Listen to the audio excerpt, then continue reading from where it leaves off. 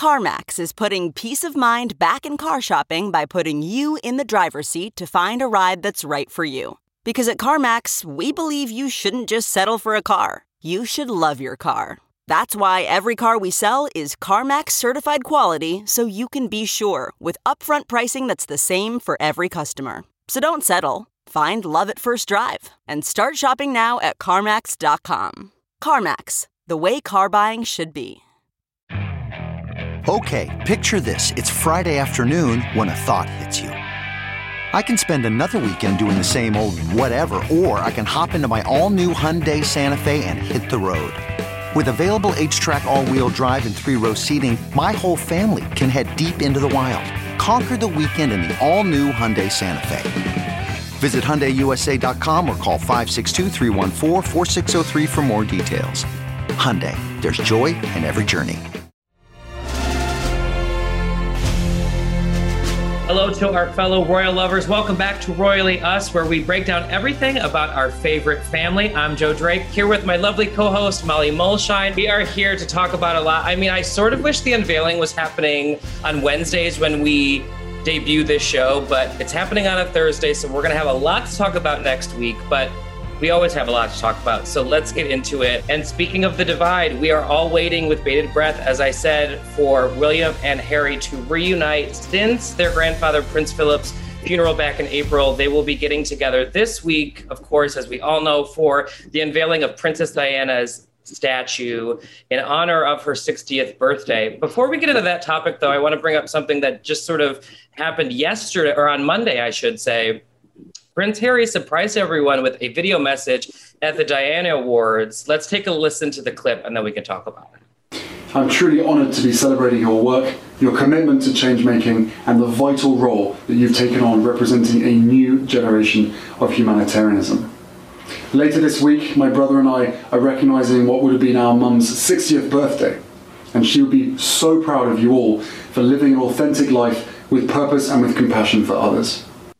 Molly, this was sort of a little surprising drop before the unveiling, right? Yeah, it was. I was not expecting this. You know, I knew of the Diana Awards, but usually William and Harry have been pretty hands-off with it. It's interesting that Harry was the only one who spoke, I guess. But he did mention his brother. He said, my brother and I are recognizing what would have been her 60th birthday. And, you know, it was all in all just an optimistic, nice, sunny message, I thought.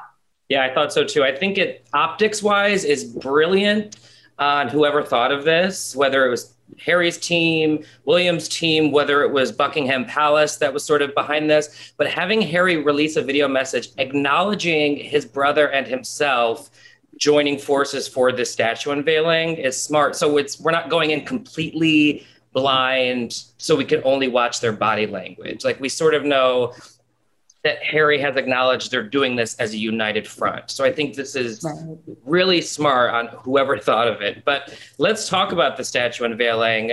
Molly, what do we know about how this came about? So apparently it was in January 2017 that the brothers, I guess, kind of realized that their mother's 60th birthday was coming up and decided to commission this statue. Now I want to look at like the Robert Lacey timeline of how they felt about each other by then, but that's another story. You know, it's been 20 years since she passed away, and they said at the time that it's the right time to recognize her positive impact in the UK and around the world with a permanent statue, because, you know, in Hyde Park, where Kensington Palace is, there aren't that many. No, you wouldn't really know that Diana even lived there. You know, there's a memorial fountain, but it's not turned on during the colder months. And there's the memorial walk. But this is going to be a real stamp on the area that, like, this was Diana's, like, turf, for lack of a better word. Right. And of course, it's going in tomorrow, July 1st, and that is her birthday. It is her birthday. I know there was some dates being juggled around. Like you said, this was talked about back in 2017, of course, things with COVID. There was just a lot of moving around of dates, but I think landing on July 1st, 2021, it being her 60th birthday is sort of meant to be. I think it's perfect, the perfect time to do this. Do we know exactly where the statue will be unveiled? Yes, it's going to be like at the head of the sunken garden, which is an area that she is said to have really loved to spend time in. It was previously transformed into a memorial for her in 2017 on the 20th anniversary of her death. Right. So now it's, I guess it's just really going to become the Diana Garden, basically. Definitely. I mean, I know that we're all looking for the body language between the brothers. One thing as just like an art geek, is I can't wait to see what this looks like, because she is one of the most photographed women in the world, as we've discussed on the show many times, one of the most beautiful women ever. I mean, is it going to be more abstract? Is it going to be really realistic? What do we know about the sculptor? So the sculptor is Ian Rank Broadley, and he was commissioned to work on it in 2017. And he also is known for designing the UK's coins, which feature the Queen's face. Now, if you've been in the UK, you know that is a very representative take on art. It's not abstract. So I think we're literally going to see like a true to life sculpture of Diana. And it's very interesting to me because giving this commission to Ian Rank Broadley, to me, is sort of a royal stamp of approval. And the royal family has been sort of reluctant to acknowledge Diana's legacy over, the past 20 years since she passed, and even going before that, since her divorce from Charles. So it is interesting to sort of see her legacy being wrapped back into the royal family, don't you think? Absolutely. I think that's a really good point, because obviously we know that William and Harry give their stamp of approval of this because they commissioned it. But you do need, or you want the palace to give their stamp of approval. You want the Queen and others to sort of acknowledge that Diana deserves something like this, of course. Right. And it sort of flies in the face of the prevailing narrative, which has always been that Diana was sort of pushed out of the royal establishment. And what could be more establishment than the Queen's face on the coins? So this is sort of the establishment saying, we didn't push her out. We still accept, right? 100%. Which, go ahead. Make of that what you will, but I think that's the message, Yeah, it should be the message. I hope it is. Who do we know that will be attending? Obviously, William and Harry, the sculptor, will be there. Do we know anything else about VIP guests? We haven't. Apparently, there are going to be some close members of the family. So maybe her sisters, maybe her brother. Right. There have been conflicting reports about whether or not Kate is going to be there. What do you think? I mean, it'll be interesting. I feel like she should be there, but Meghan's not there. So then there's going to be that whole dynamic. And maybe there's a conversation behind the scenes of, Kate, maybe you shouldn't be there publicly for it, because the narrative will go away from the statue and it will be about Kate showed up, but Meghan didn't. Right. And also, I think there's a lot of competing narratives. I feel like this is my word of the day, is narrative. But there are just so many storylines around all of this, like in the public imagination and in the press. I think there's a narrative that Meghan is sort of like Diana 2.0, and she is carrying on Diana's legacy, and that Kate is more accepted by that royal establishment. So if Kate does show up, that is going to put a certain message across, that she's the one who lives in Kensington Palace the way Diana did. And she's the one who is there in the UK where Diana was from. She is like a UK country girl. So that might be part of it as well. They don't want to be seen to be playing into this, not competition of who gets to be sort of the next Diana, but what people are seeing as emotions toward that. Do you know what I mean? Absolutely. I mean, I just had a thought, and this is not going to happen, but how amazing would it be and earth-shattering if William and Harry show up with both of their wives and they walk in together for this, like no one knows, and they like, can you handle it?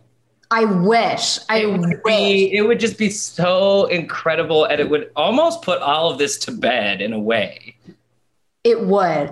But then at the same time, they tried that with the church walk where William was obsessed with his scarf for 30 seconds. Do you remember that?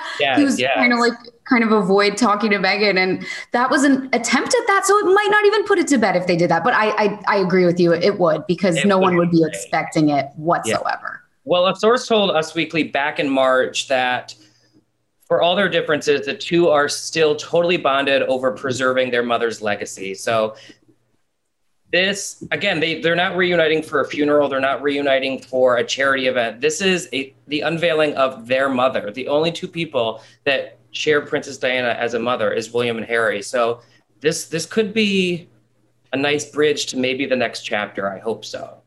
And if this doesn't do it, then I don't know what will. I don't know what will. Well, let's move on to a little bit of a fun story, because the Crown star Emma Corrin was on Jimmy Kimmel Live recently, and she spoke about being at William and Kate's wedding. Let's take a look at this clip.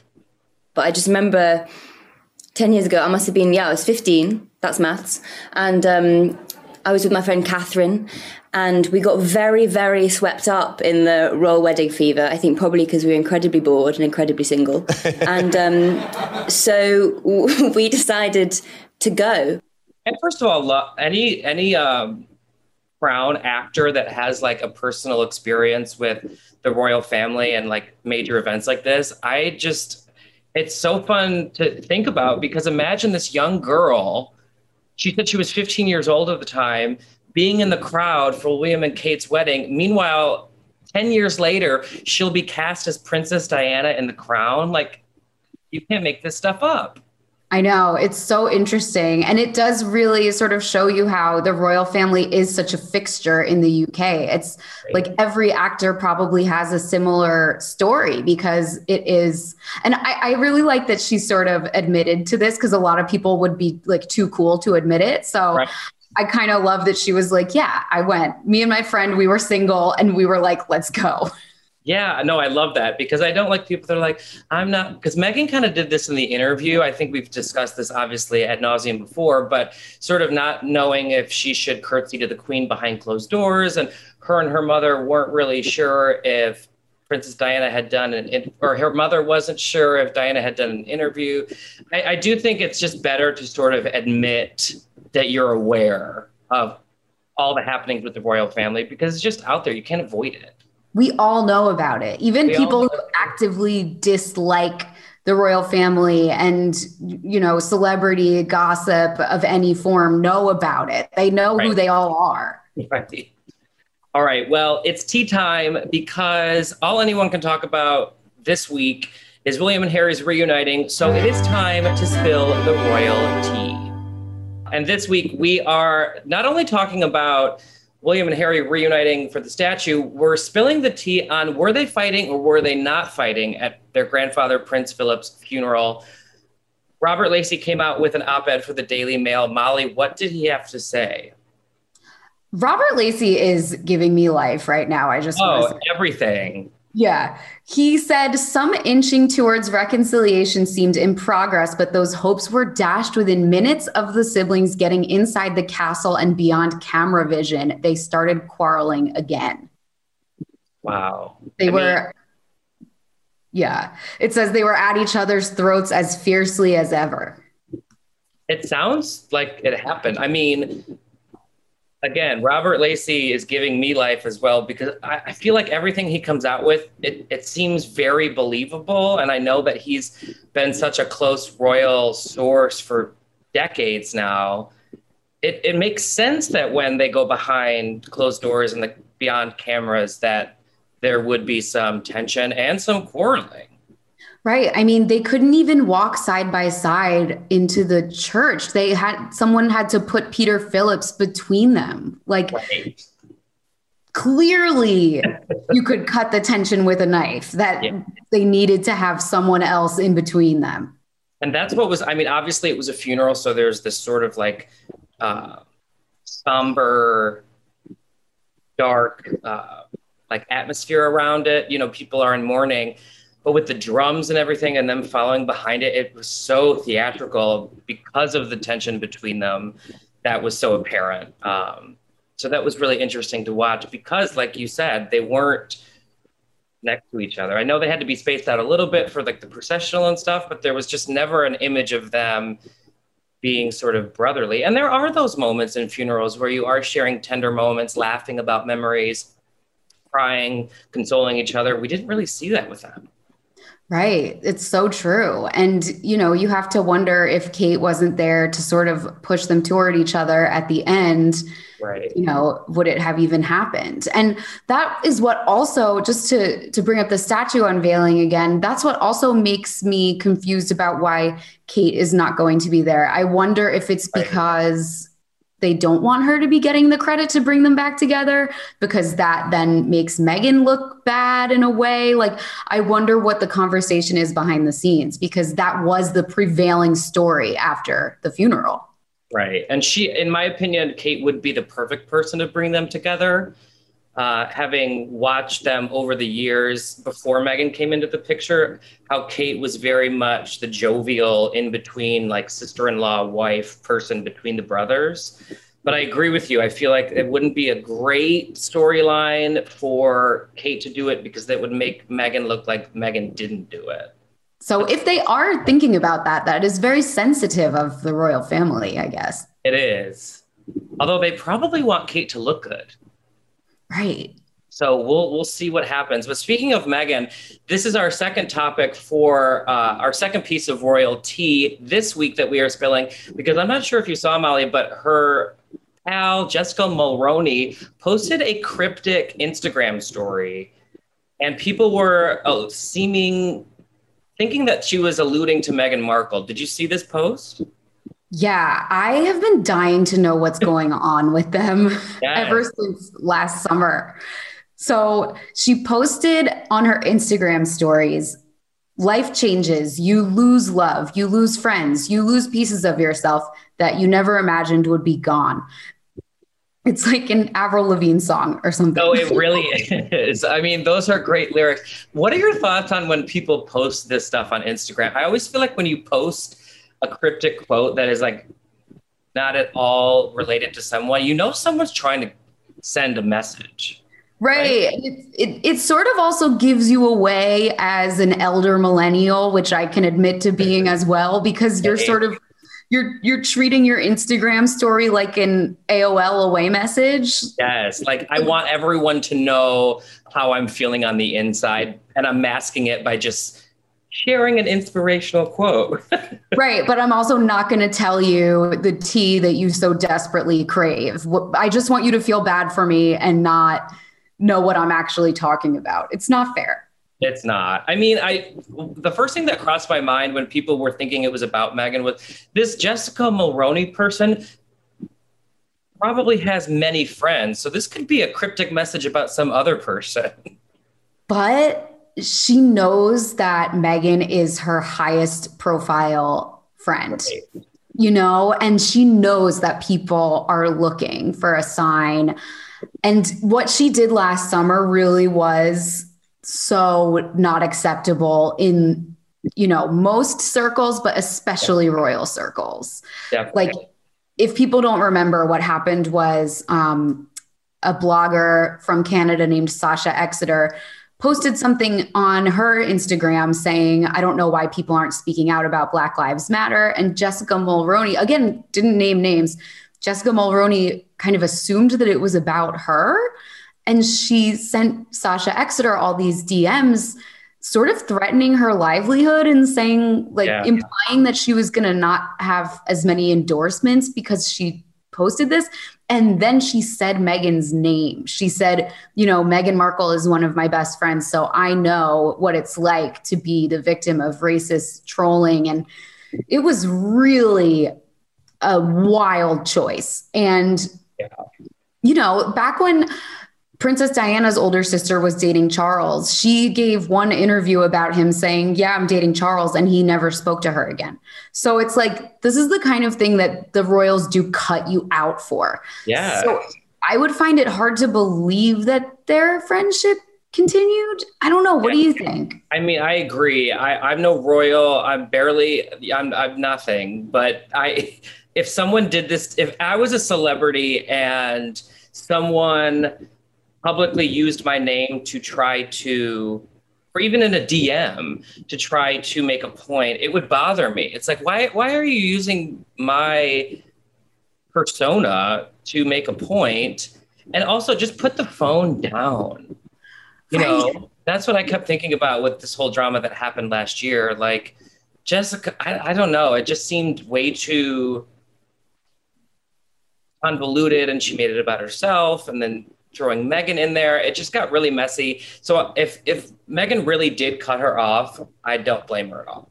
Yeah, it was a truly bizarre move. Like I said, Sasha didn't even say Jessica's name. It was just so strange and like chaos of her own making.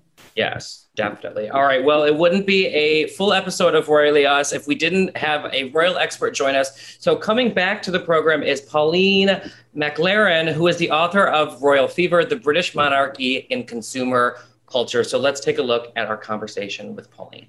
We are all waiting with bated breath for William and Harry's return together for the unveiling of Princess Diana's statue. What are you hearing? Well, we're all waiting with bated breath too, I guess. The things we're hearing is, well, a lot of speculation on what will happen. The cameras are really going to be on the two boys, I think. Various things are being said. There's a lot of speculation that there's not much hope of any reconciliation. Certainly, I think that's what people are kind of hoping for, but most commentators that know the situation well are saying that there's not too much chance of that, although they'll put on a good front for the cameras for the actual occasion. So it'll be hard to tell what's going on in the background. Right. So as someone who has written about the royals and sort of studied them extensively, what are you going to be looking for when you're watching the footage of this event? Well, I guess I will be looking at the body language, you know, like everybody else. I will be trying to sort of guess what's going on. But I think I'm more interested in what happens afterwards, how Harry relates this back when he goes back, you know, to the States, and what comes out then about what's been said and, you know, what the position is. I think only time will tell that, in fact. Absolutely. I noticed in researching your career, you've also done a lot with gender studies. That's right, yes. So I'm curious as to your thoughts on William and Harry being two men and brothers. Do you think that that has affected their dynamic in terms of us putting on them that they might be having an issue together or with each other? Well, I suppose you're thinking more of the sort of stereotypical ideals of masculinity, where we wouldn't see them sort of showing too much kind of emotion and things. Is that what you're getting at with that question? Yeah. I mean, I don't know that there's really too much of that. I think they've been known to be close in the past, so I don't really think that enters into it so much, and especially with that younger generation of, you know, the ideals of masculinity have changed a lot. So that young men, I think, are more willing to show emotion, and unlike their, you know, their fathers, maybe. Right. Of course, we had all that with Harry talking about the genetic pain and his, you know, his upbringing vis-a-vis his own father's upbringing and all that, that I'm sure you know about. Well, you know, the word on the street is that they sort of started to really butt heads because William said to Harry, slow down, don't move too fast with this girl. And do you think maybe if Harry was a younger sister, it wouldn't have been like an alpha male battle a little bit? Like it would have been different? Or do you think it doesn't have anything to do with the gender roles? Well, I mean, I think that I think William, as the kind of, you know, family leader and as the future king, even if it had been a younger sister marrying, you know, somebody that, there were sort of questions about or marrying the person very quickly, I would have thought he would have advised as much. But yes, you're right. Maybe it would have been more difficult for him to advise a little sister. Yeah. Yeah. I don't. Yeah. It's interesting to think about, because obviously I think out there in the world, everyone has put Kate and Meghan against each other. And so there's that stereotypical sort of like catfighting that we put upon them. And so I'm just curious is that, if we're doing the same to William and Harry, but I'm curious, Harry just gave a little bit of an olive branch to his brother in the video that he released at the Diana Awards this week. Do you think that will help what we're going to see in the coming days with them together? Possibly. I mean, one of the well-known royal biographers has said just in the last couple of days that he has heard that Harry does regret a little bit, the things that he said. He didn't realize that they would have so much effect, that he misses England, and he said to his friends that he would like to repair bridges a little bit. We never know just how accurate these speculations are, but it does seem from what he said at the awards that this may be more of an opening from him, more of a, trying to build bridges. Yes. Yeah. So your book is Royal Fever, the British Monarchy in Consumer Culture. Yeah. What have you learned about the world's relationship with the royal family as it relates to consumer culture? And how is it different now that Harry is sort of becoming the product?